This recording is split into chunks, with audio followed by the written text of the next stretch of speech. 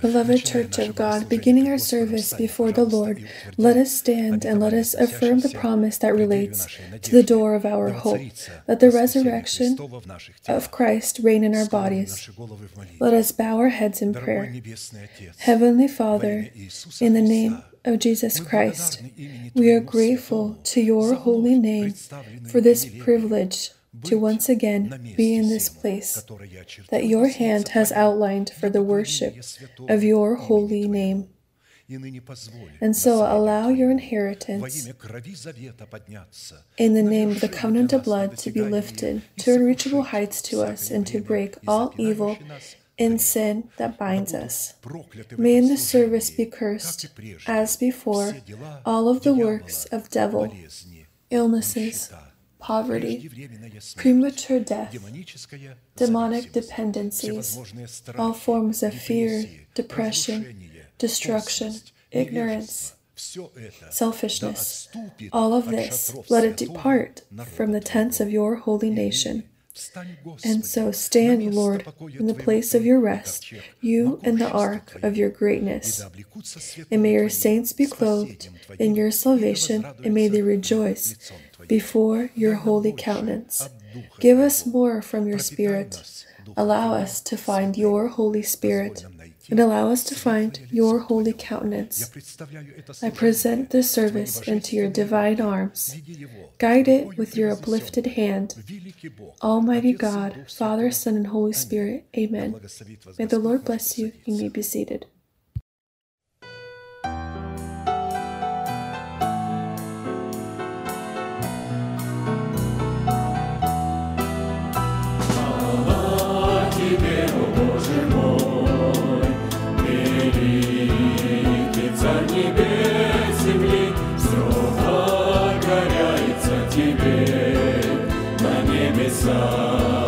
И на земле, и все тобой сотворено, Владыка вечным Богом, и нет другого на земле, чтоб называть великим Богом, и все тобой сотворено, Владыка вечным Богом.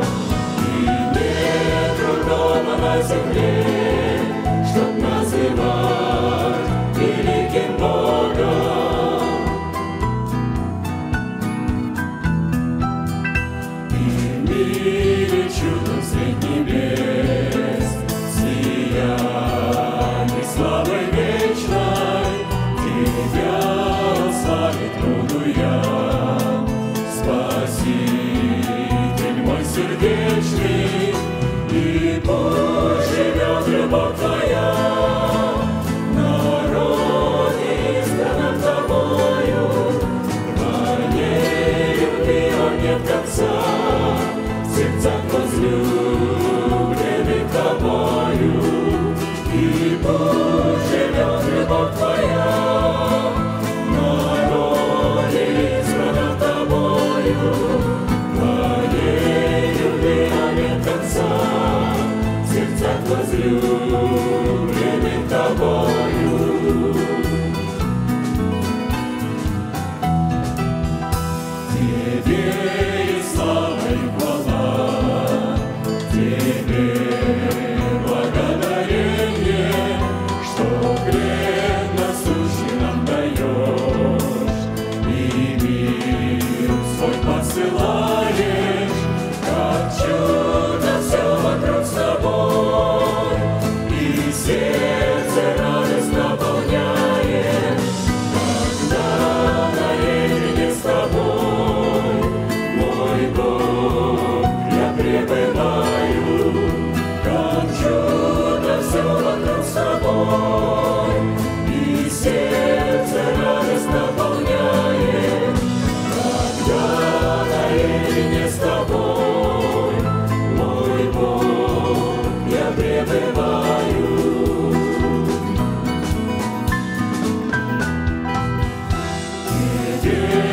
Слава мой Господь, Тебе благодарение за то,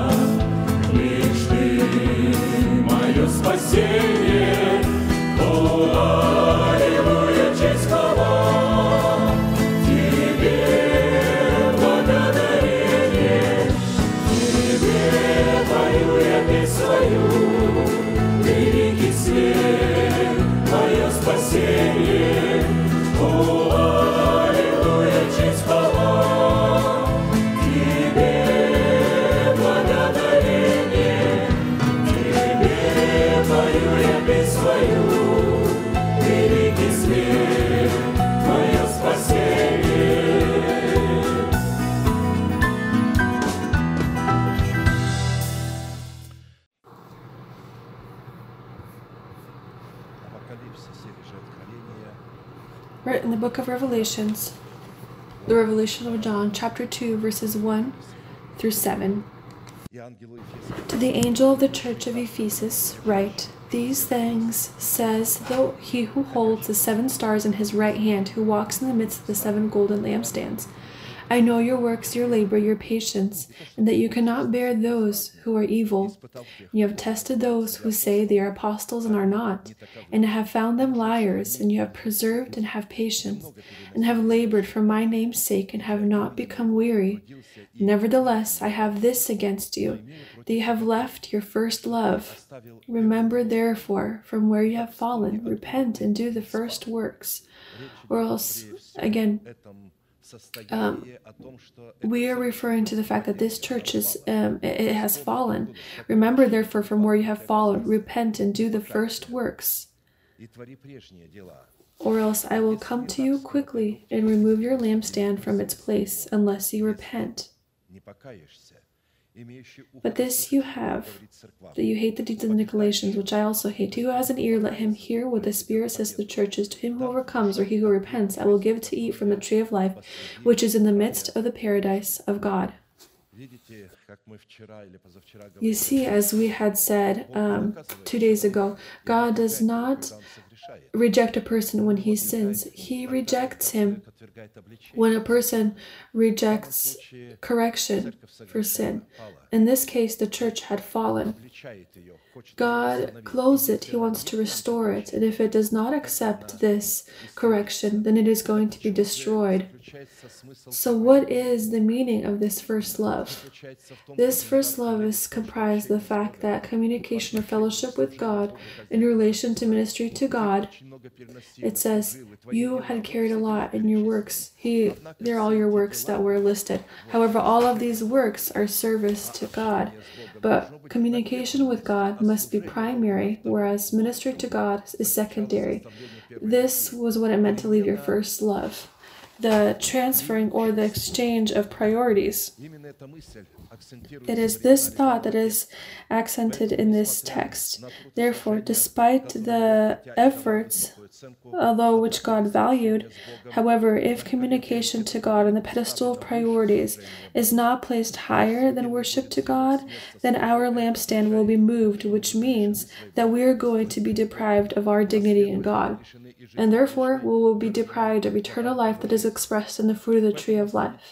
Therefore, to leave first love means to change priorities and to act toward what is primary as secondary, and to act toward what is secondary as primary. Everything seems in the same place, those same works. However, the priority now is God wants us to prioritize communication. He is served by many angels, and as I oftentimes bring this example, imagine a rich person who has servants in his home, who has a wife. And if this servant begins to fill the role of a wife, or the wife the role of a servant, how will the husband look at this? Because all that the wife does can be done by the servants as well. The servants, all that the wife does, they can't do. Therefore, worship to God, when we try to please Him with our service, we will never please Him. We will please Him only through our communication with Him, when we in this ministry search for communication with Him. And therefore, in Scripture, the word first, in relation to God, refers to first and foremost first fruits, which are hallowed unto God and belong to God.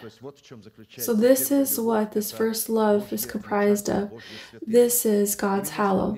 It is the fulfillment of this ancient commandment established by God in the Garden of Eden, the dignity of the tree of knowledge of good and evil, that yielded what is hallowed unto the Lord, and had shown the relation of a person to God. The first love is the fulfillment of this commandment, and this gave a person the right to communicate with God in the coolness of the day. And as soon as this commandment was violated, a person was cast out from the Garden of Eden, which was the place for communication with God, so that with the sweat of his hands he can till the ground so that he dies in the ashes, in the dust. That's what he says in Malachi chapter 3, verses 7 through 12. Yet from the days of your fathers you have gone away from my ordinances and have not kept them. Return to me, and I will return to you, says the Lord of hosts. But you said, in what ways shall we return? Will a man rob God? Bring all the tithes into the storehouse, that they may be food in my house, and try me now in this, says the Lord of hosts. If I will not open for you the windows of heaven, pour out for you such blessing that there will not be room enough to receive it.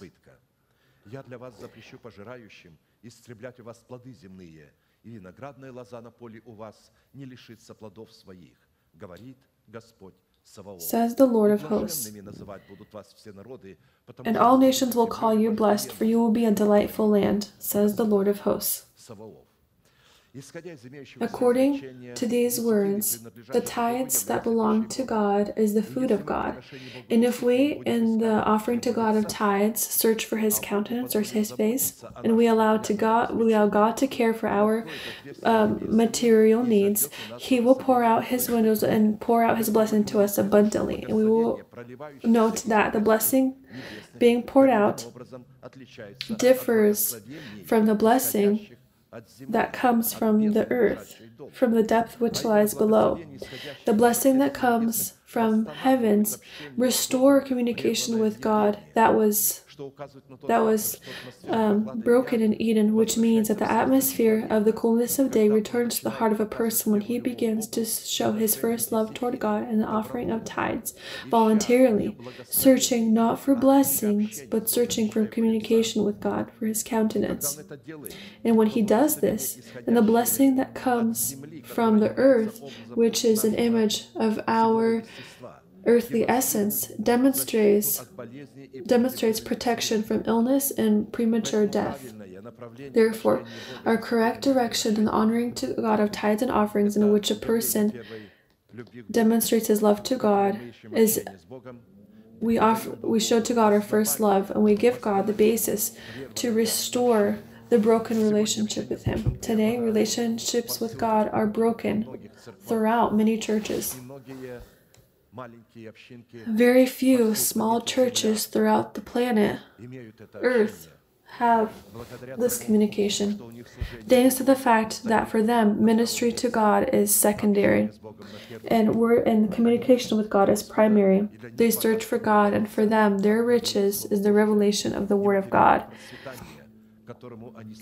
And the material prosperity that they strive to, they truly want to honor God with tithes. But this is not honoring God of tithes when a person tries to take something. This is danger.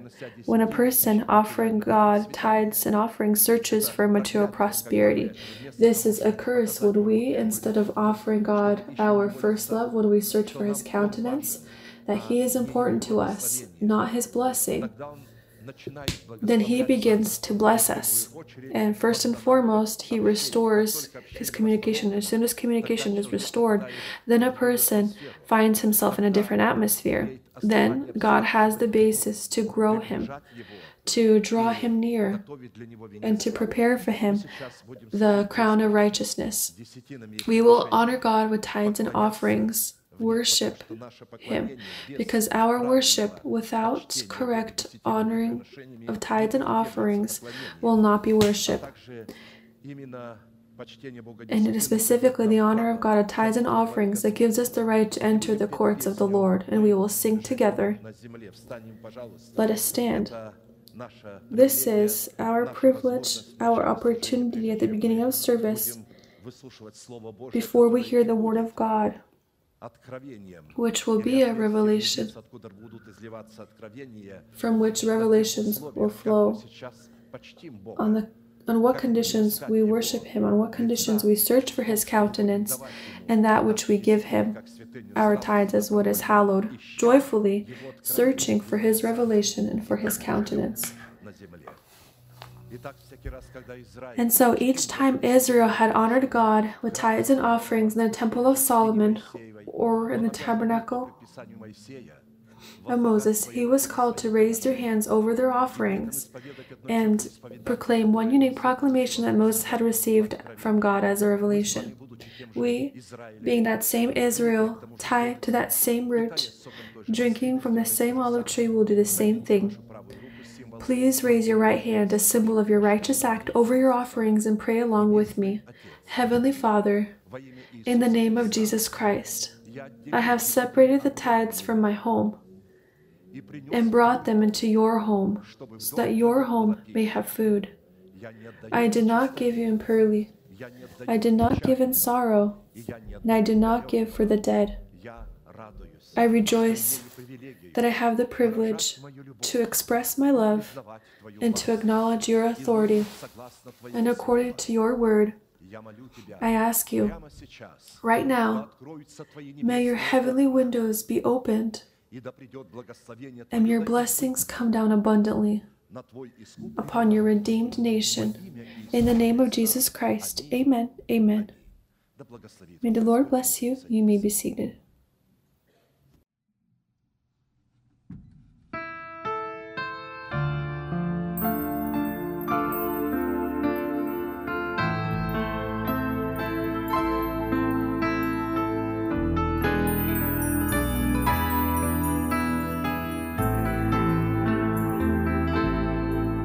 Когда в присутствие Твое, Господь, вхожу, то в смирение и трепет прихожу. Ты Творец вселенной, неба и земли, меня возносишь на высоты Ты свои. Отче наш, Ты же еси на небесах, дай нам жизни хлеб, Тебя прошу. В совершенстве Твою волю научи исполнять, ведь Тебя, Спаситель, я люблю. Отче наш, Ты же еси на небесах, дай нам жизни хлеб, Тебя прошу. В совершенстве Твою волю научи исполнять, ведь Тебя, Спаситель, я люблю. В тени крыл Твоих, Господь, укрой мой дом, чтобы верным быть Тебе всегда во всем, от лукавого и от его сетей. Защити во все дни жизни Ты моей, научи прощать врагов, как Ты учил, чтобы светом быть всегда на сей земле. Господи, помилуй нас, Твоих детей, и пошли на мир Твой и покой. Научи прощать врагов, как Ты учил, чтобы светом быть всегда на сей земле. Господи, помилуй нас, Твоих детей, и пошли на мир Твой и покой.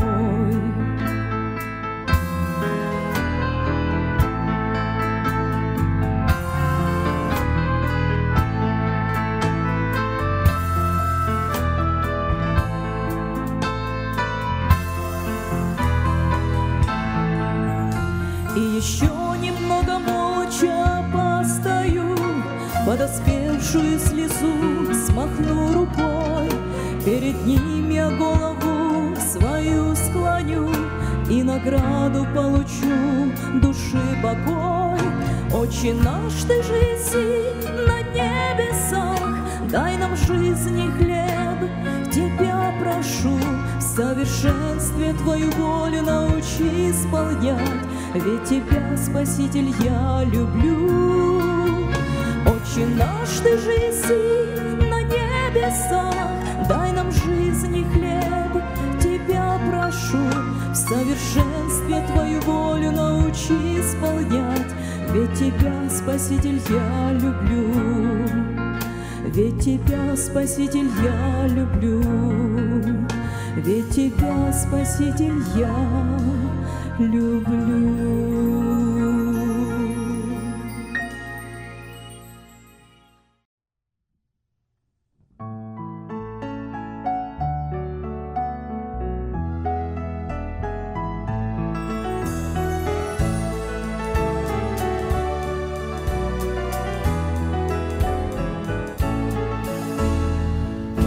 На пороге неведомых дней сердце не дрогнет Твое.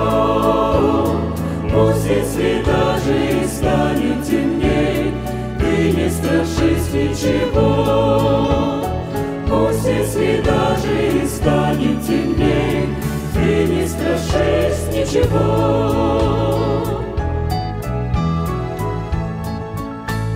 Знай, по тропинке с тобою идет тот, кто весь мир победил. Вечно через скорбь он тебя проведет, и он даст тебе сил. Вечно через скорбь он тебя проведет, и он даст тебе сил. Пусть на пороге неведомых дней силу черпает душа, силу, которую дал нам ручей, тот, что течет за Христа. Силу, которую дал нам ручей, тот, что течет за Христа.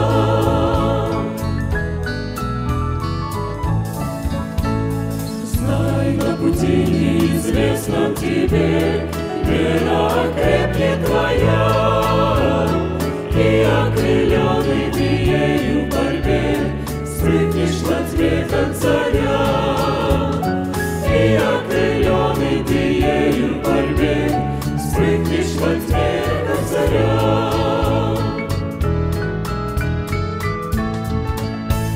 Знай, в неизвестности верность твоя вызовет милость Отца, как исполин станет Он за тебя и защитит от врага. Как исполин станет Он за тебя и защитит от врага.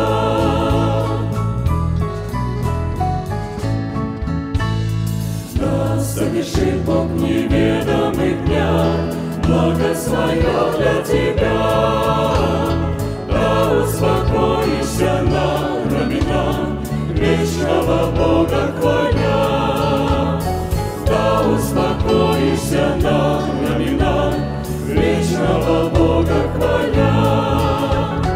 Да успокоишься на рамена вечного Бога.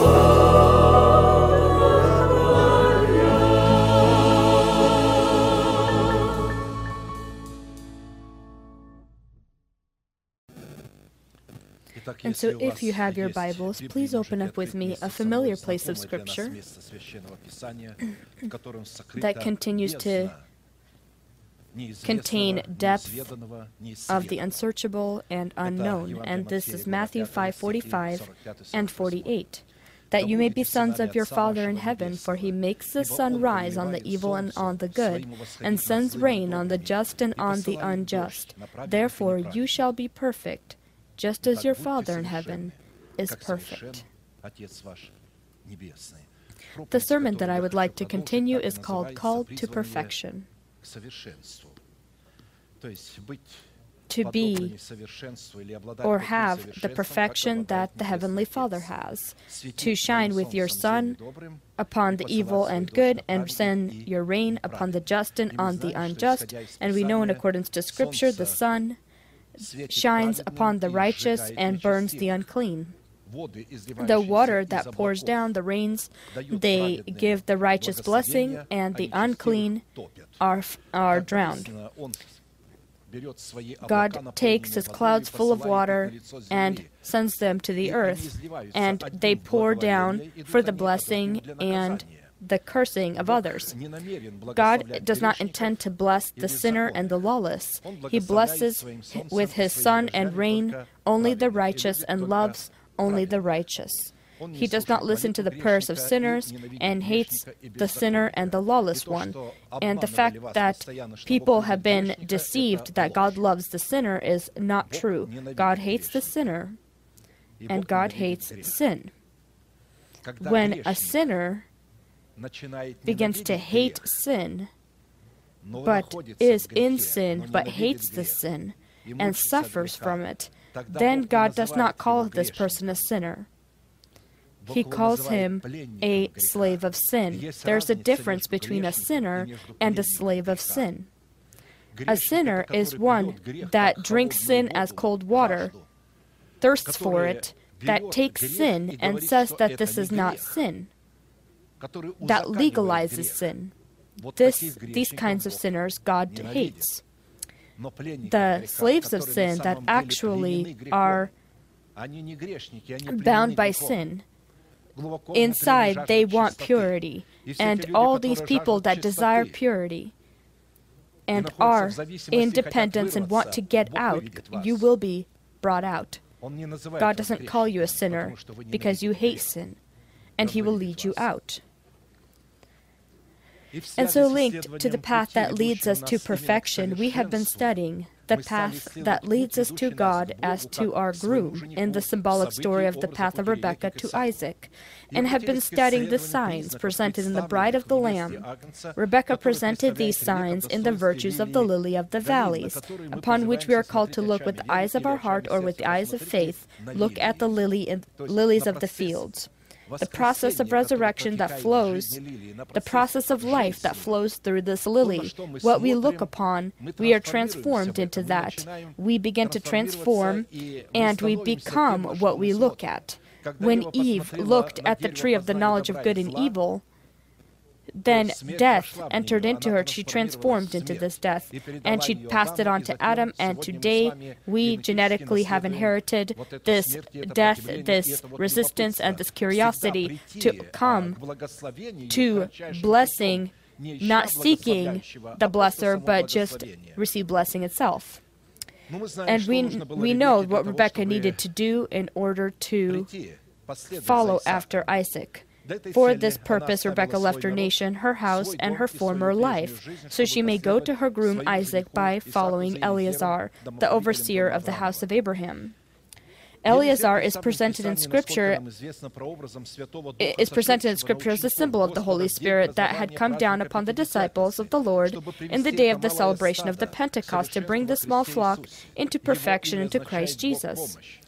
And his name means God is help. This is the function of the Holy Spirit. We note that in our situation, celebrating the feast of the Pentecost is receiving the Holy Spirit into our heart. And so, this is not a specific span of time, but the condition of our heart. We receive the Holy Spirit not as a greatly honored guest, but as the Lord of our life, which will allow us to bind ourselves to the Holy Spirit upon the conditions that are written in Scripture, so we can be led by the Holy Spirit. For as many as are led by the Spirit of God, these are the sons of God. Romans 8:14. People that are not led by the Spirit of God, they lose their sonhood.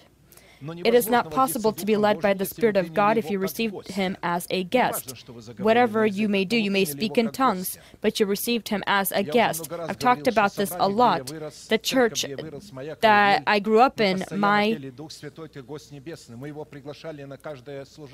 previous church, we always invited the Holy Spirit at any celebration or any situation or reason. We would call and invite Him as a guest.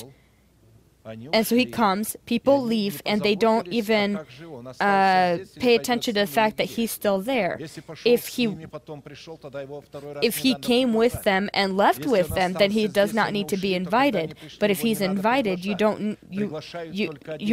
if He's with you, you only invite once, but they continuously invite Him as a guest.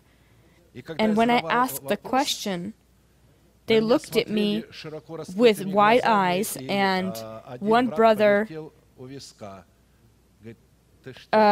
showed me as if I'm crazy. But I always had the question, why is it that we're inviting him as a guest? I don't want him to be just as a guest. I want him to be the master of my life. I was a child and I prayed, Lord, I didn't know the Scriptures, but I wanted Him to be a Lord of my life, not a guest, but the master of my house. And so we note that specifically during the baptism of the Holy Spirit, we receive the unique and destiny-affecting ability to either receive the Holy Spirit in the form of the Lord of our life, to then receive from Him and in Him strength, to perform a complete and total separation from our nation, from our house, and from our corrupt desires. Bethuel, Laban, they received the gifts of the Holy Spirit and received the Holy Spirit as a guest. But they did not separate themselves from their nation, their house, and their own desires. Rebekah did this. She left her nation, her house, and her desires, and she followed after Eleazar to Isaac. And so when we separate with our desires, why? To then in the Holy Spirit and through the Holy Spirit bear to God fruits of righteousness, that is, lead a godly life that carries the power of the resurrection of Christ. If he will be a guest, we will never be able to bear fruits of righteousness. And so in the moment of the baptism of the Holy Spirit, we receive the opportunity to receive him either as the Lord or receive the Holy Spirit as in the form of a dear guest and continue to remain in the dependence of our nation, our house, and our corrupt desires. Oftentimes, these corrupt desires are dressed into garments of religiousness and other things. Prayers of some sort and other things. But God knows what is under these garments. A person not taught how to receive the Holy Spirit as the Lord of his life will never be able to bind himself to the Holy Spirit, and understandably will not be able to be led by the Holy Spirit or to follow after him to perfection. And in result, this person will lose his sonhood, his salvation. We've noted more than once that in accordance to Scripture, a person can speak in tongues and not have insufficiency in any gift, but at the same time remain a person of the flesh, not having the Spirit, and will resist all that comes from the Spirit of God. I couldn't speak to you as people that are spiritual, but people that were children, spiritual children in Christ. Apostle Jude writes, 1:18 through 21, how they told you that there would be mockers in the last times. And these are people that are in the church. This is not talking about the world. In order to mock something, you need to understand and know something. They, from the side, the world looks from the side, looks at at religion and how they fight with each other, how come out on a motorcycle and the others sit as almost dead, and they look at these two angles, these two sides, and they don't understand what it is, what is the right way and what is the wrong way, and they don't understand, and the one and the other they don't like. There's something wrong. There's no true light on either side.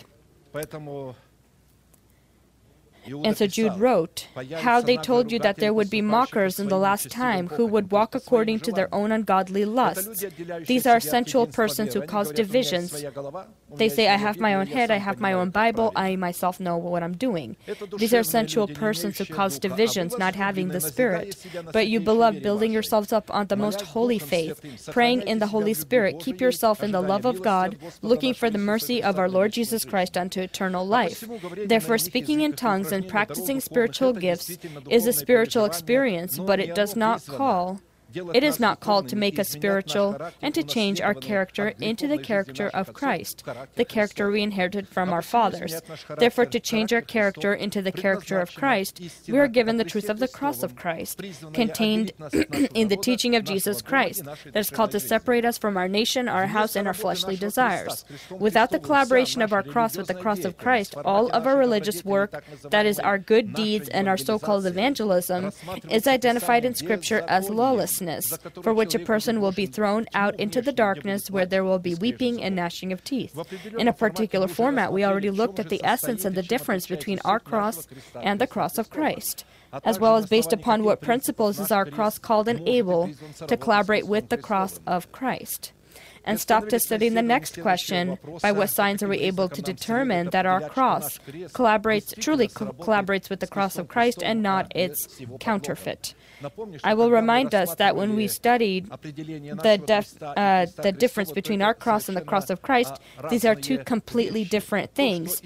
What Jesus lost on the cross, we obtained on the cross. He lost his contact with his Father. We actually are reconciled with the Father. He lost all strength, and upon the cross, we, carrying our cross, we obtain strength. Because the teaching about the cross is strength, it's power. For him, it was a loss of all things. And so there's a difference between the cross of Christ and our personal cross. And that's why Jesus said, who does not carry his own cross, you don't need to take the cross of Christ. Jesus had his cross, we have ours. And this cross is called to separate us from our house, our nation, and our corrupt desires. And so when we looked at the signs that we truly have separated and that we collaborate with the cross of Christ, then we thoroughly have been studying these signs and fruits, and these signs are the fruits of resurrection and the fruits of the tree of life that bears fruit 12 times, giving its fruit each month, which is called also to be the kingdom of heaven within us, or within our heart.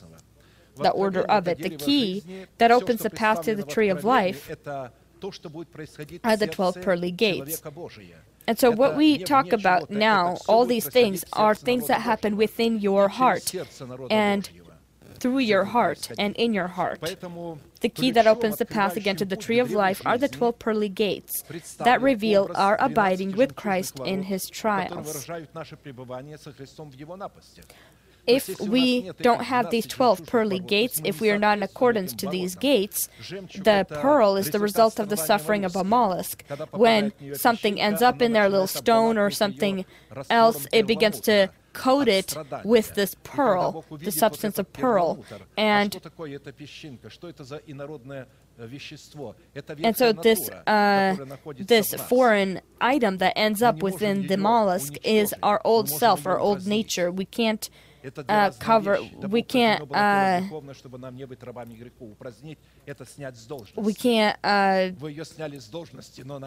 just take into control, but we need to take power from it. And when we take power from it, or attempt to take power from it, we suffer, and inside you're always having this confrontation between the new person and the old person. The body is the temple in which these two people battle, but when one is taken from power and the other comes to power, then the service to God can begin. Then can you receive the kingdom of heaven in the seed of the preached word and grow the tree of life.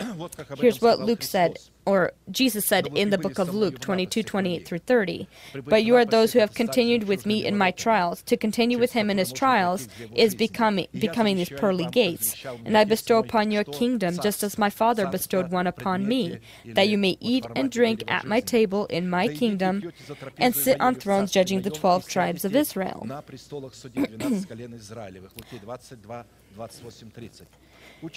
Considering that the function of Christ, that he delegated to his people, we see that the key that opens the path to the tree of life is abiding with God's delegated leaders in their trials. When trials will come upon and the attack will be against the truth, the first will be against the leader who carries the truth. That is where the attack will begin. And if you will remain faithful to God's teaching, as Jesus said, who is not with me is against me, then you will receive a key to the tree of life, to the kingdom of heaven. Therefore, the kingdom of heaven, which we see as the inheritance of eternal life, is presented in the Eden of our heart, in the image of the tree of life that bears fruit 12 times, giving its fruit each month, and the leaves of the tree for the healing of the nations. The fact that nations will be healed, that means that it's not going to be in heaven, but here on earth. To heal the nations is to be a light to the world. These are not gifts of healing. This is to be a light of the world. The true light of resurrection heals, because people of the world cannot be healed. The gifts of the Holy Spirit are not given to the world, but the church. To heal the world, you need light.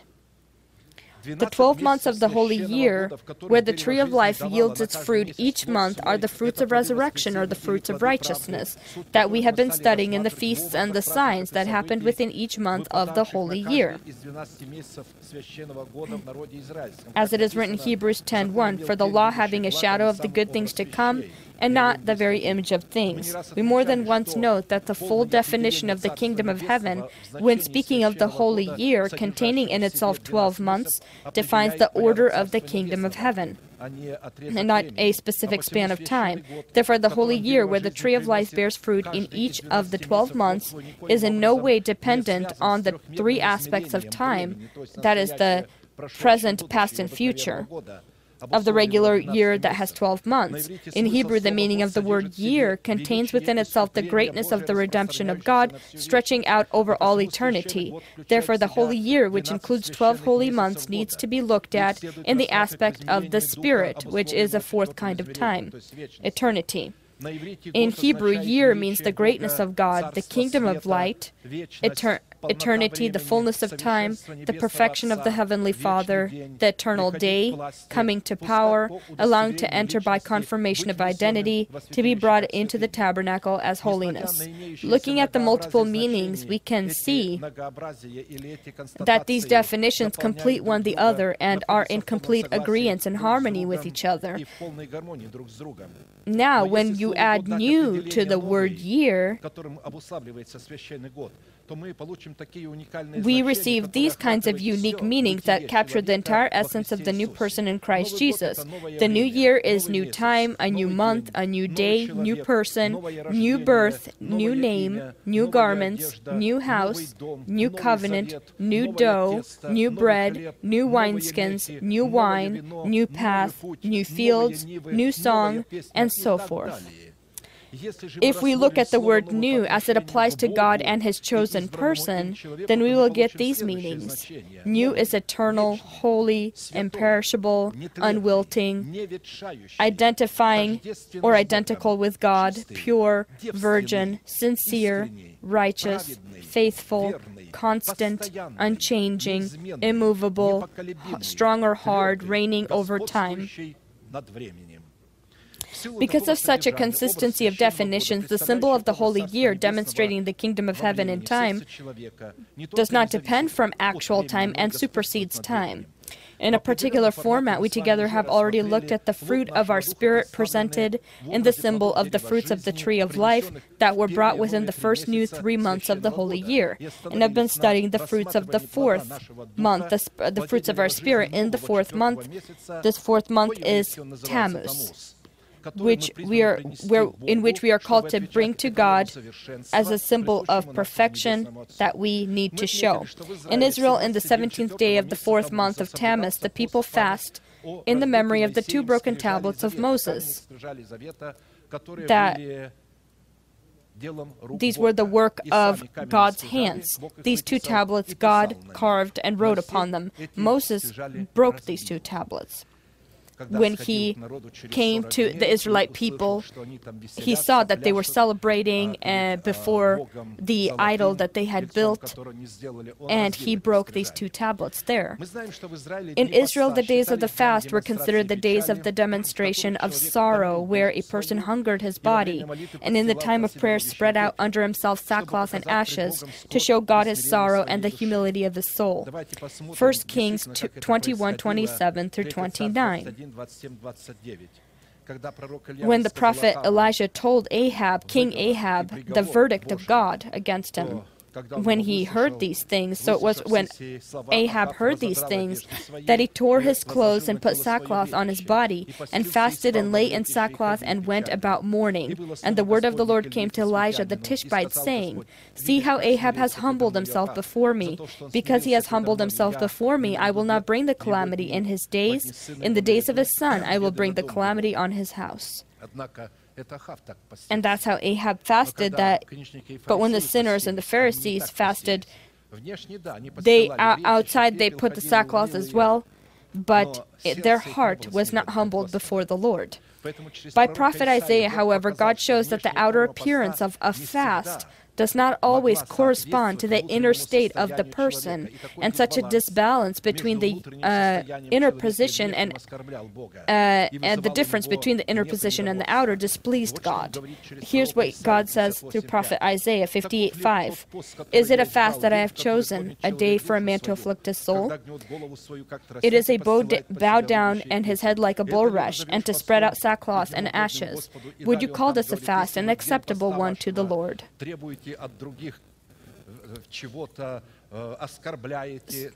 And so pretty much if you read on, he talks about how they offend each other and they demand things from each other. And he says, what kind of fast is this? Is this unacceptable unto God? A person has bitterness in his heart. Somebody has sin. However, God, by the means of activating the law of His grace, intended on changing in root the consistency and atmosphere of the fast from sorrow to gladness and cheer. Zechariah 8:18-19. Then the word of the Lord of hosts came to me, saying, Thus says the Lord of hosts, the fast of the 4th month, the fast of the 5th. And so the 4th month is where the tablets were broken, the fast of the 5th, the fast of the 7th, and the fast of the 10th shall be joy and gladness and cheerful feast for the house of Judah. Therefore love, truth, and peace. This very prophetic truth for those who fast was given by Jesus, which He made a law and instruction to His disciples and their followers.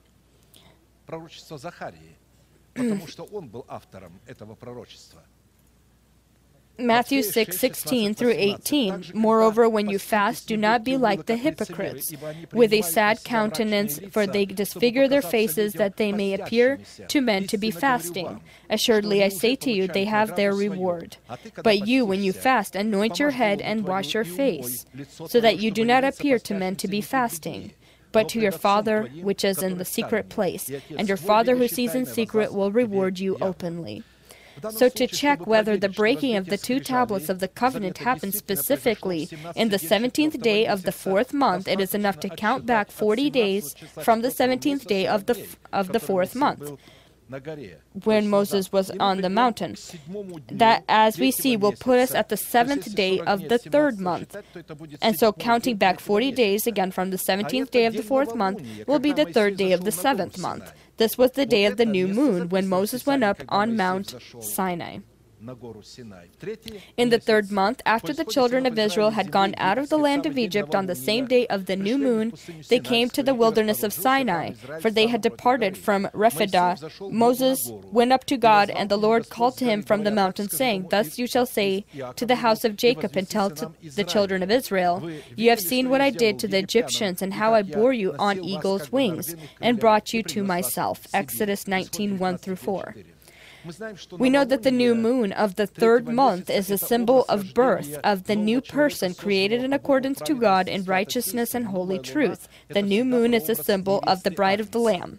40 days, within which time God wrote the 10 commandments of His covenant with the nation of Israel, is a symbol of the state of spiritual childhood.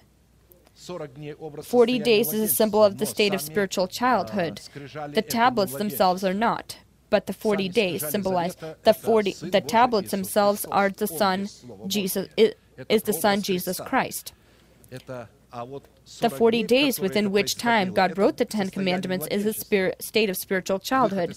The breaking of the 2 tablets of the covenant was the mark of exiting the position of spiritual childhood and entering spiritual maturity. In accordance with the law, only after the days of purification were finished, on the 40th day was a male child able to be presented before the Lord, to be dedicated to God.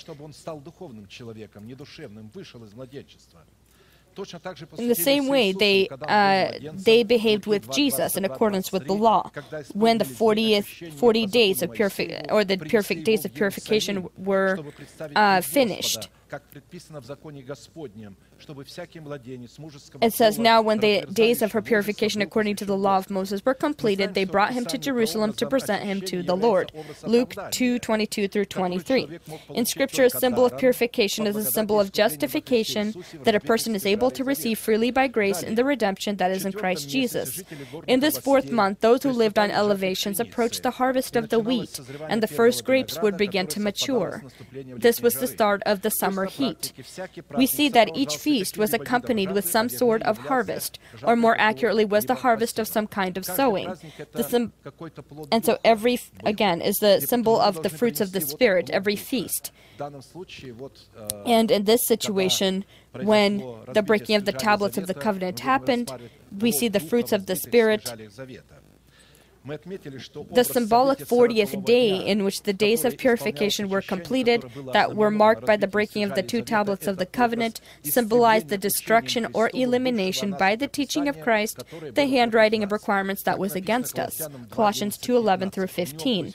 In him, in Jesus, you were also circumcised, with the circumcision made without hands, by putting off the body of the sins of the flesh by the circumcision of Christ, buried with him in baptism, in which you also were raised with him through faith in the working of God who raised him from the dead.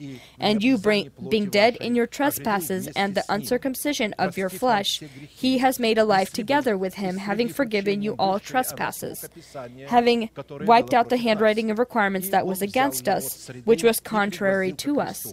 And he has taken it out of the way, having nailed it to the cross, having disarmed principalities and powers. He made a public spectacle of them, triumphing over them. Colossians 2:11 through 15. If a man will not bear fruit of the new 4th month that is revealed in the 2 broken tablets of the covenant, so that he can have evidence of the fact that he in Jesus Christ, by the law of Moses, died for the law of Moses, so he can live for God and live by God, then he will forever lose his salvation that he received in the format of a guarantee. Galatians 2:19-20, about the breaking of the 2 tablets. For I through the law died to the law, that I might live to God. I have been crucified with Christ. It is no longer I who live. In these 2 broken tablets, crucifixion with Christ happens. It is no longer I who live, but Christ lives in me, and the life which I now live in the flesh, I live by faith in the Son of God, who loved me and gave himself for me. In these 2 broken tablets of the covenant, we see the result that comes from the confrontation of 2 glorious, great, powerful, and tectonic laws. One law gives power to sin. This is the law of Moses. The power of sin is the law. And the other law, taking power from this sin. This is the law of grace, not accounting their sins against him. He gave us the words of reconciliation. Both laws by themselves are godly and together present the holy, eternal, and unchanging in its essence nature of God, as well as his holy, good, and unchanging goals. Therefore, before we die by the law, for the very same law that gives power to sin, so we can live for God, it is necessary for a person to be born from the seed of the word of truth, as it is written, James 1:18. Of his own will he brought us forth by the word of truth, that we might be a kind of first fruits of his creatures. The word first fruits means that we will be the ruling over his creation, to be the head, or to be able to rule over his creation. And so it's not really a completely accurate translation of the original where it says first fruits, but that's to be the head or governors of his creation. Only born from the seed of the word of truth can we then stand before the opportunity and requirement to die for the law, by the law, to live for God through crucifixion with Christ. We note that we need to differentiate the form of justification that we receive in the moment of our birth, in the seed of the word of truth, from the other form of justification that we are called to receive as fruit and as a seal, confirming the previously received justification. Therefore, there is a big difference existing between the seed of justification, by the means of which we are born from God, and between the fruits of the seed, where our justification bears fruits of righteousness, and we receive the seal of righteousness. Regarding the bearing of fruits of the 4th new month with the tree of life, which demonstrates the kingdom of heaven coming in power within our heart, identified in the 2 broken tablets of the covenant, confirming our justification, in which we are called to bear fruits of righteousness, it's been necessary for us to look at 4 classical questions. And these are: what is the natural essence or root of righteousness? From what wellspring does righteousness come? And what is justification? Also, what characteristics do the Scripture give the word righteousness, justification, and righteous? These are sacral words: righteous, justification, and righteous. What purpose is justification supposed to fulfill? Or in what way is justification supposed to reveal or show itself? What conditions or requirements are we supposed to fulfill to receive justification and be dressed into righteousness? By what results are we able to judge that we possess within our spirit the tree of life that bears the fruits of the 4th month, that is the fruits of righteousness? We note that the etymology of the words righteousness, the transcendent words righteousness, justification, and righteous contain a sufficiently rich in multiple meaning semantics. As these words are a revelation of who God is for us and what God has done for us, and what we need to do to inherit all that God has done for us. And so, in Hebrew, righteousness, in regards to God, righteousness is holiness, the law, covenant, justification.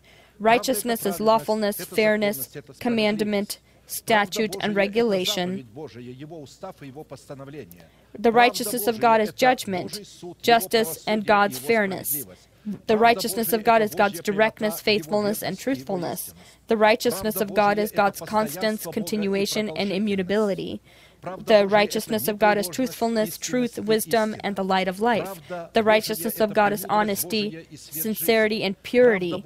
The righteousness of God is the resurrection of life, and the righteousness of God is the liberty of Christ.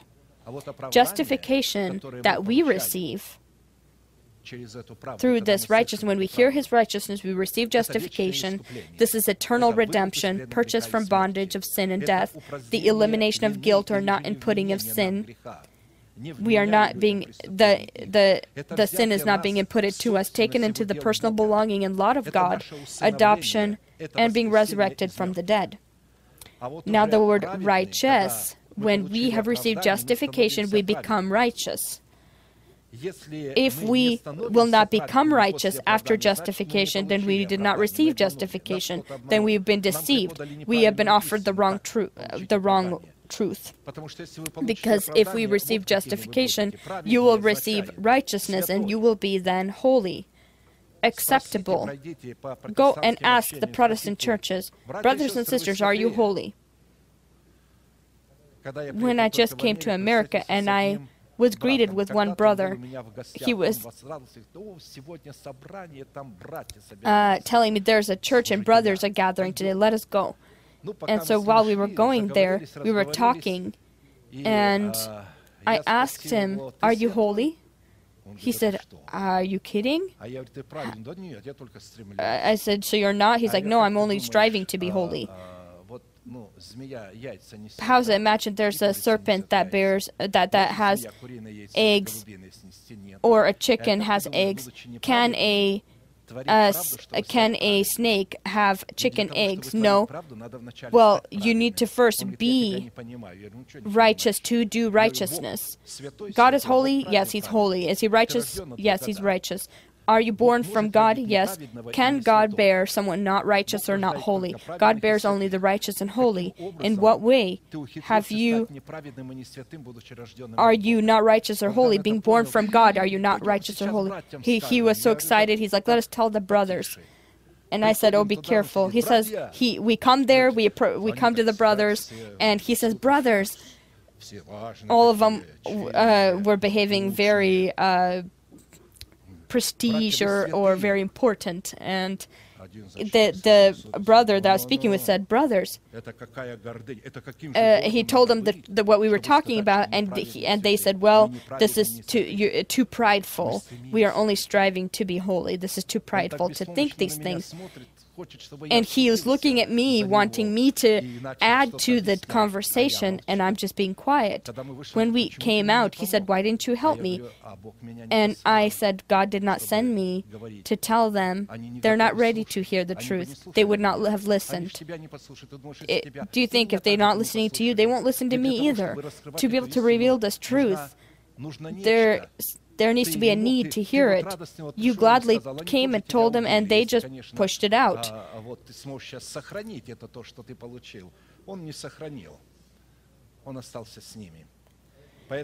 And unfortunately, he remained with these brothers, and in that he did not decide to grow. And so righteous, holy, acceptable, and guiltless. This is talking about the inner person. This is not talking about our old self or nature.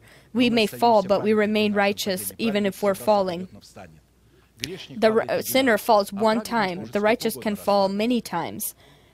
But he's battling with sin. As I said in the beginning, if a sinner is a person that legalizes sin, but drinking is not sin. Gays and lesbians or these actions are not sinful, and so forth. They legalize all kinds of things like this. Then, of course, God hates such. But when a person falls and wants to get out of it, and God gives him righteousness, he received it, and he falls again, he just needs to repent. My children, I tell you not to sin. 1 John, my children, I ask you not to sin, but if you do, we have Jesus Christ, one who died for our sins and the sins of the world. We need to come, confess our sins, and renew our justification. And so righteous is holy, acceptable, guiltless, upright, honest, fair, free from the oath, not bounded by sin, dead to sin, living for righteousness, being in a covenant with God, relying and trusting in God, pleasant, finding the favor of God, honoring God with your tithes and offerings, abiding in God and rejoicing in God, spreading the fragrance of Christ. Righteousness is what we already do. We are righteous, but righteous is who we are, and righteousness is now what we're expressing, is hope and trust in God, faith that God is and that He is the rewarder of those who seek Him, peace with God based upon a covenant with God, sanctification of your dedication, watching after the justice of God, expressing holiness and performing justice, expressing upright joy, remaining in your church, offering to God a sacrifice of praise, not leaving your church as some have done. As it says, offering to God a sacrifice of praise, honoring God with tithes and offerings, revealing virtue in your faith, and faith, knowledge, self-control, perseverance, godliness, brotherly kindness, love. And so the 7.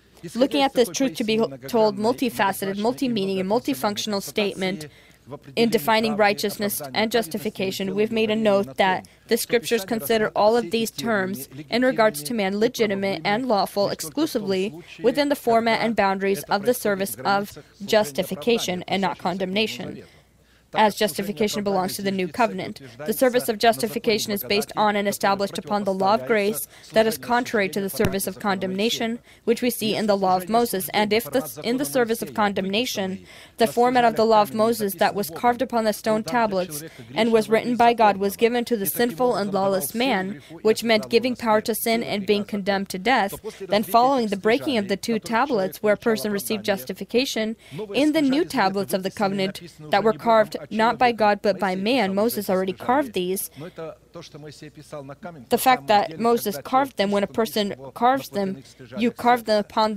your heart. The second tablets were the symbol of your heart, where symbolize revealing of righteousness in the heart of a man, where a person is able to perform the justice of God in accordance to the written statutes. Considering this form of justification that a man received in the 2 broken tablets of the covenant, the symbol of the new tablets that were carved and written by man upon the tablets of his heart was unable to condemn the righteous one man, and actually gave the justified man power to be a minister of the new covenant, 2 Corinthians 3:6-11, who also made us sufficient as ministers of the new covenant, not of the letter, but of the Spirit, for the letter kills, but the Spirit gives life. But if the ministry of death, written and engraved on stones, was glorious so that the children of Israel could not look steadily at the face of Moses, because of the glory of his countenance, which glory was passing away, how will the ministry of the Spirit not be more glorious? For if the ministry of condemnation had glory, the ministry of righteousness exceeds much more in glory. For even what was made glorious had no glory in this respect, because of the glory that excels. For if what is passing away was glorious, what remains is much more glorious. 2 Corinthians 3:6-11. According to the given place of Scripture, we see that the righteousness of God revealed within the boundaries of grace rose from the two broken tablets of the covenant, and in the new tablets, in the new heart of a man, became the law of the Spirit of life and the law of liberty in Christ Jesus. The righteous man became, according to Scripture, a God-fearing man, one who honors the law of grace, who lives by the law of grace, and one who does not sin against the law of grace. That is, he does not peddle or damage the truth within his heart. Considering that righteousness identifies and finds itself in holy truth, it is necessary for us to determine which of the two terms is the root and which of the two terms grows from the root. So what is first and what is second? And so first, of course, is the truth. God bore us by his word of truth. And now truth begins to bear fruits of righteousness. Based upon the definition in Scripture, righteousness comes from the united root of two terms, holiness and truth. At the same time, the unity of holiness and truth reveals itself in righteousness. And so holy truth is the determination of the state of the human heart. At the same time, holy righteousness is the expression of the state that is contained in holy truth.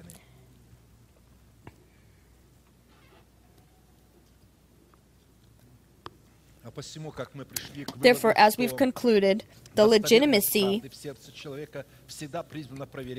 of righteousness is always examined and confirmed by the spring of its genesis, that is the root of holy truth, or the holy word of truth that is written in Scripture.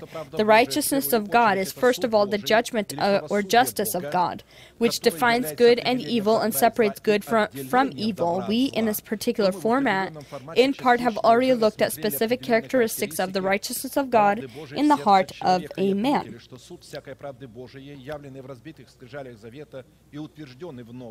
The judgment of any righteousness of God we see in the two broken tablets is eternal and comes from the truth of the Word of God that by its eternal nature is the holy wellspring, holy root, and holy foundation for the judgment of all righteousness. Psalm 119, 160, the entirety of your word is truth, and every one of your righteous judgments endures forever. When talking about every word of God coming from the mouth of God and identifying the eternal essence of God, this is the firstmost truth. We need to always keep in mind that this is always a holy truth. And it's firstly always a holy truth that identifies the inner essence of the entrails of God. Because God, by his eternal, unchanging, and immeasurable natural essence, is firstly everlastingly holy. Due to this, the righteousness of God is firstly always a holy righteousness, as well as an eternal, unchanging, and unconditional righteousness.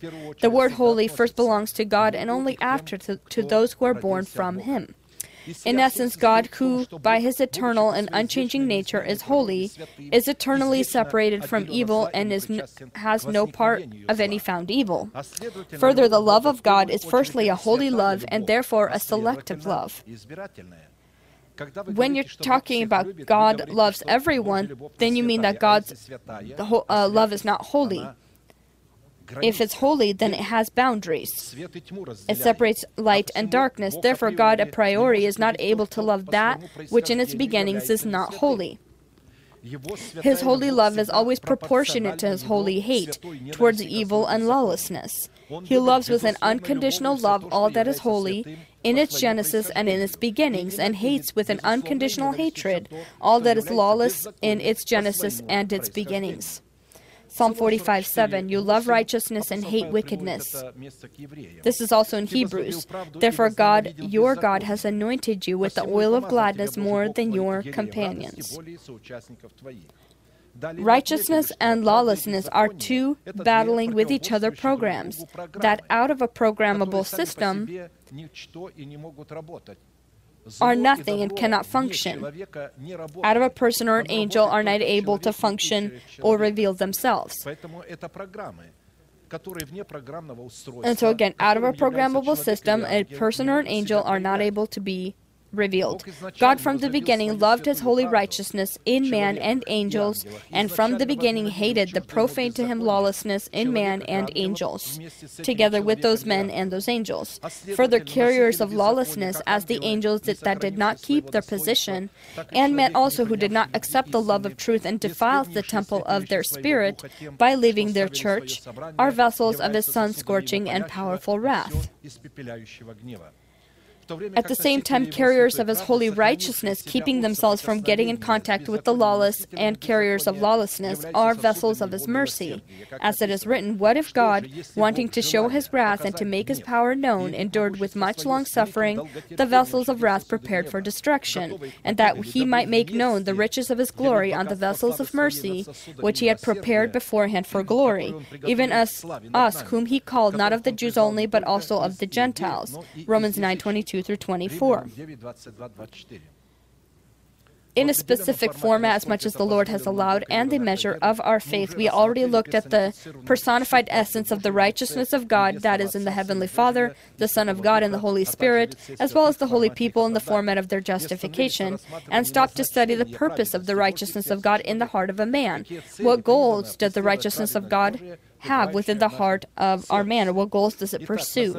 The next purpose of righteousness in the heart of a man, received by him in the two broken tablets of the covenant and confirmed in the new tablets of the covenant, tablets of his new heart, is called to establish the reign of the name of Jesus Christ in your heart, so that God in Christ could call us in his righteousness, hold us by his hand, our hand, and keep us, to place us into Christ as a covenant to the people, as a light to the Gentiles, to open the eyes of the blind, to bring out those from the prisons and those who sit in darkness from the prison houses. These are the leaves for the healing of the nations. To be a light, to lead these people out. Isaiah 42:5 through 8. Thus says God the Lord. Thus says God the Lord, who created the heavens and stretches them out, who spread forth the earth and that which comes from it, who gives breath to the people on it and spirit to those who walk on it.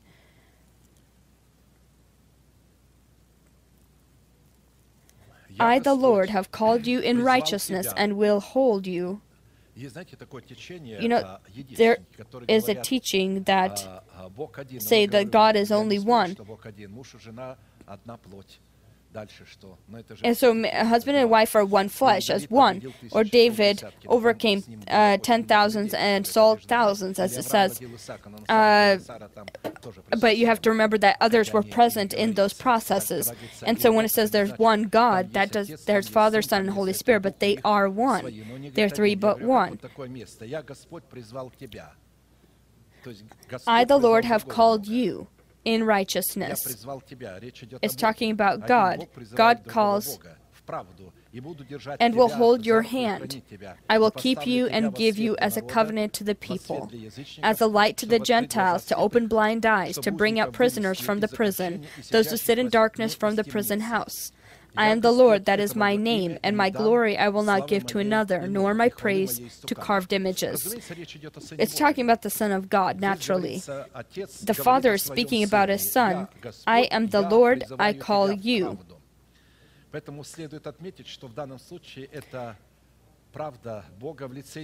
We need to immediately note that in this situation we are greeted with the personified righteousness of God, that is in Jesus Christ, whose purpose in the two broken tablets identifying his death are two nations. The nation of Israel to make a covenant with them. I have called you to make a covenant with my nation. He's called his Son to make a covenant with them, and the nation of the Gentiles, so that by the means of this very covenant with Israel to be a light for them. Therefore, when it's talking about those born blind, then it's talking about prisoners of sin that are under the guard of the law of Moses from one nation as well as the other nation. By the method of destroying their guilt before God in the broken tablets of the covenant, give them justification in the new tablets of the covenant, and in this way lead the one and the other out of imprisonment from the religious darkness of ignorance and hopelessness. Since there is one God who will justify the circumcised by faith and the uncircumcised through faith. Romans 3:30. And for this purpose, any person, regardless of their national belonging, Jews or Gentiles, if their sin is destroyed in the broken tablets of the covenant, is called by God in Christ Jesus into the righteousness of God presented in the new tablets of the covenant, which is the light of the resurrection of Christ. And in the light of the resurrection of Christ, which is the righteousness of God, in the new tablets of the covenant, God has obligated to hold such a person in Jesus Christ by the hand and to keep him. so that in Jesus Christ he can place him in the covenant for his nation and a light for directing the Gentiles.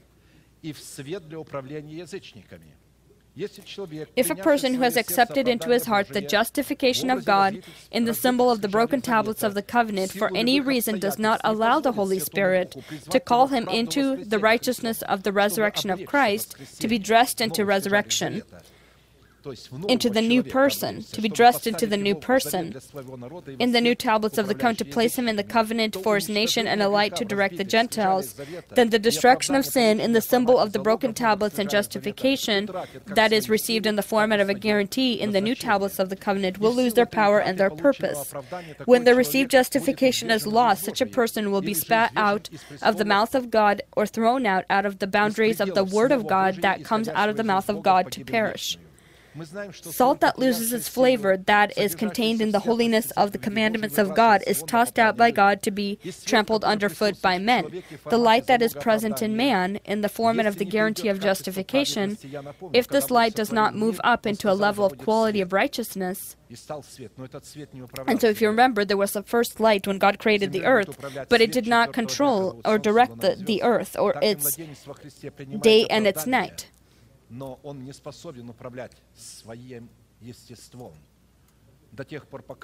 so until a person in his heart, there will be a sun, a moon, and stars will appear. That is the teaching of Jesus Christ that came in the flesh. It will not move up into a level of quality of righteousness that this person will not be able to be a covenant for the people as a lit-up candle in the house of God or a city on a hill to give direction to the Gentiles. Matthew 5:13 through 16, you are salt of the earth, but if the salt loses its flavor, how shall it be seasoned? It is then good for nothing but to be thrown out and trampled underfoot by men. You are a light of the world. A city that is set on a hill cannot be hidden.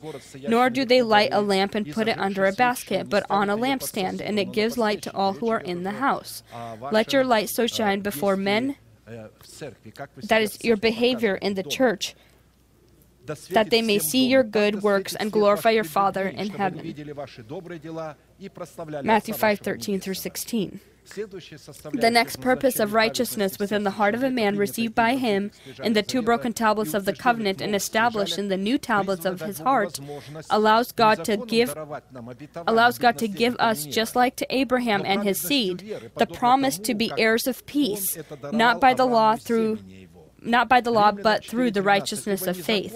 Romans 4:13, for the promise that he would be the heir of peace was not to Abraham or to his seed through the law, but through the righteousness of faith. We're studying the righteousness of faith. It allows us to be heirs of peace. Practically, the inheritance of peace is the treasure of all of the components that identify the purpose of righteousness in the heart of a man, that we have already studied together, and of which there are many more in Scripture. We could study the promise of peace, and it will never end. I've taken some of the meanings. We can endlessly preach about this for years, and we would not finish about the purpose of righteousness. But I wanted to finish on this today, on this subject today, so we can go to the inheritance or continue on the inheritance of peace.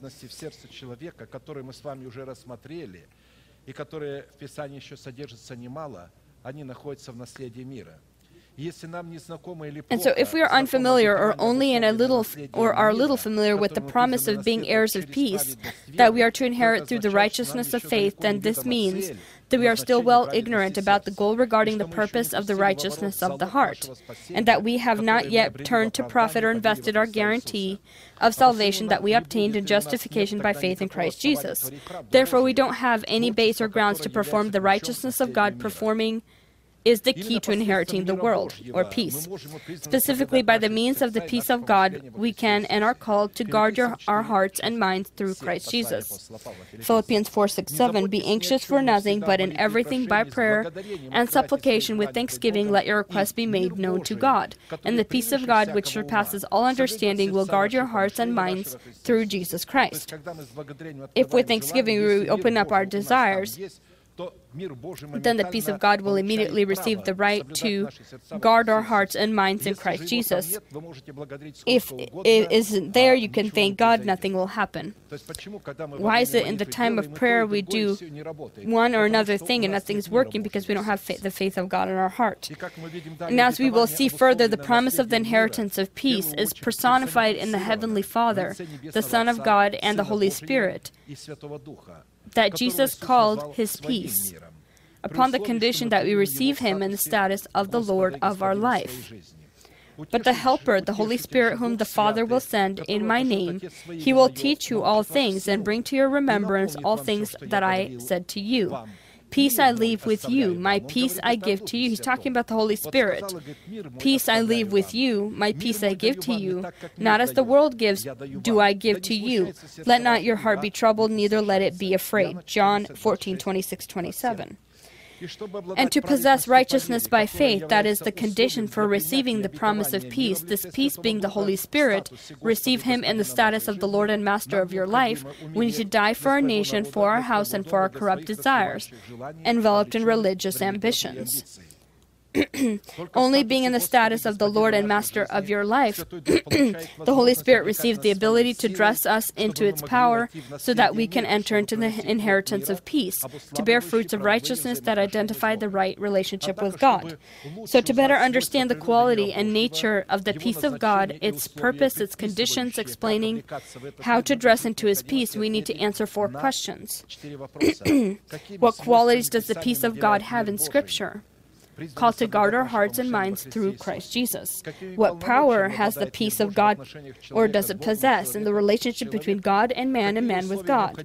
What conditions are we to fulfill so we may be dressed into the peace of God, called to guard our minds in God? By what signs are we able to tell in examining ourselves that we are sons of peace as well as sons of God? Blessed are the peacemakers, for they shall be called sons of God. Matthew 5:9. If a person received justification from the imperishable seed of the word of truth, but did not die for his nation, for his house, and for his corrupt desires, then his justification that he received in salvation by faith in Jesus Christ will never pass into a greater category of righteousness, where he will be able to be bearing fruits of peace. And further, such people will lose their promise, giving them the right to be called the sons of God. In this situation, the phrase "to be called the sons of God" speaks of the reward that is contained in the virtue and quality of the name of the Son of God. The quality of the peace of God in the heart of a man testifies that this person is a peacemaker, or the son of peace. That gives God the ability to call or reward this person with the virtue of the name of the Son of God. Because the justification that a person received by the right of his birth from the seed of the word of truth has passed or changed into the greater quality of righteousness, in which he became able to bear fruits of peace in his relationship with God and with those around him. Pursue peace with all people and holiness, without which there's no one will see the Lord. Hebrews 12:14. It's talking about such a form of peace that is able to be done or performed only within the boundaries of holiness, or be an expression and be revealed in holiness. The boundaries are the commandments of God. Therefore, the peace that we express out of the boundaries of holiness, and not as an expression of holiness, is lawlessness, for which we will be required to pay the price of eternal life. In Hebrew, the word peace is one of the names and virtues of God the Father, God the Son, and God the Holy Spirit. Peace is the atmosphere of rule, identifying the kingdom of heaven. Peace is the rule of godly peace, peacefulness in God, and blissfulness in God. I'm saying that all of this is in the heart. Peace is well-being and friendship between God and His holy people. Peace is safety, help, security. This is all in your heart. Safety, help, security, wellness. You are safe. You don't continually have fear. Help, security, wellness, well-being, welfare, health, and friendship. Peace is the most ancient form of greeting that people used to greet kings and each other and blessed each other. Peace is a covenant, alliance, or union, agreement that is made with God, the act that foresees the responsibility of God as well as a man in fulfilling their roles. Peace is a relationship with God that is not interrupted or damaged by sin. Peace is the state and atmosphere of the heart of a person that is dedicated to God, that hopes upon God and abides in God. The peace of God is called to protect the quiet or peace within our heart and mind, and belongs exclusively to the sons of peace. Peacemakers are sons of peace. Therefore, to perform God's peace and be its carrier and pass it on to others in your likeness is something that can only be done by sons of peace. The absence of peace, tension, and anxiety that the existing world experiences today speaks of the quality of the mind that this world possesses, attempting by their politicians to obtain peace by the ways of confrontation and enmity veiled as diplomatic discussions or negotiations. This is how the scriptures describe the attempts of the nation to reach peace without God, controlled by religious conclaves. Isaiah 8:9-13. Be shattered, O you people, and be broken in pieces. Give ear, all you from far countries. Gird yourselves, but be broken in pieces. Gird yourselves, but be broken in pieces. Take counsel together, but it will come to nothing. Speak the word, but it will not stand, for God is with us. For the Lord spoke thus to me with a strong hand, and instructed me that I should not walk in the way of this people, saying, do not say a conspiracy concerning all that the people call a conspiracy, nor be afraid of their threats, nor be troubled. The Lord of hosts, him you shall hallow. Let him be your fear, and let him be your dread. Therefore, people who call themselves saved, but do not acknowledge the order that is theocracy that is implemented by God and His kingdom, that on earth is the church of Jesus Christ, the bride of the Lamb, these are the same people that by the means of the rebellion perform not peace but division, and such people are not able to be called the sons of God and clearly are not the sons of peace. I will finish on this today, as our time is up. The word that we receive from the Lord, we will bend our knees or our heads, however who's comfortable, and we will pray. If someone would like to be pulled out of prison from the nets of death or sin of deceit and lawlessness, false salvation, false justification, you today have this opportunity. You can come to the altar and we will pray for you. The Holy Spirit is in this place to deliver you from fear, dependence of sin, from fear of eternal death, and award you light, healing, liberty, and joy. Amen. Let us pray. I am going to be praying your prayer, and I ask you to deeply believe that the Lord is for you, He is not against you. In this place, He desires right now to break your dependence with sickness, fear, and sin. He wants to renew your relationship with Him. He wants to establish you in the justification He gave you in the moment when you were born from Him. He wants to continue to see you and call you righteous. He wants you to perform righteousness. He wants you to stand upon all fear and upon all deceit. He wants you to pay the price, to leave your nation, your house, and your corrupt desires, that you open up your heart and that you receive Him, His Holy Spirit, not as a guest, but as a Lord of your life. And so pray together with me. Close your eyes. Lift your hands, a sign that you're ready to receive from the Lord what He desires to give you. Heavenly Father, in the name of Jesus Christ, I come to you with my pain, with my fear, with my sin, with my shame. I ask you, forgive me, wash me, cleanse me, heal me, remove my shame, justify me. I open up my heart. I accept your word. I accept your Holy Spirit as the Lord and Master of my life. Enter in and be a Lord and Master of my heart. And right now, before heaven and hell, I would like to proclaim that in accordance to your words, I am washed, I am cleansed, I am healed, I am justified, and I am saved. Amen Amen. Your sins are forgiven and your trespasses in the name of Jesus Christ. May the Lord bless you. May He look upon you with a shining face and show you mercy and give you peace. May thousands and 10,000s attempt to come near you, but they will not touch you. May all of these blessings be upon you, the mountains and the valleys. May the Lord show His mercy upon you and upon your children. May you see this with your eyes, and may you rejoice in your heart.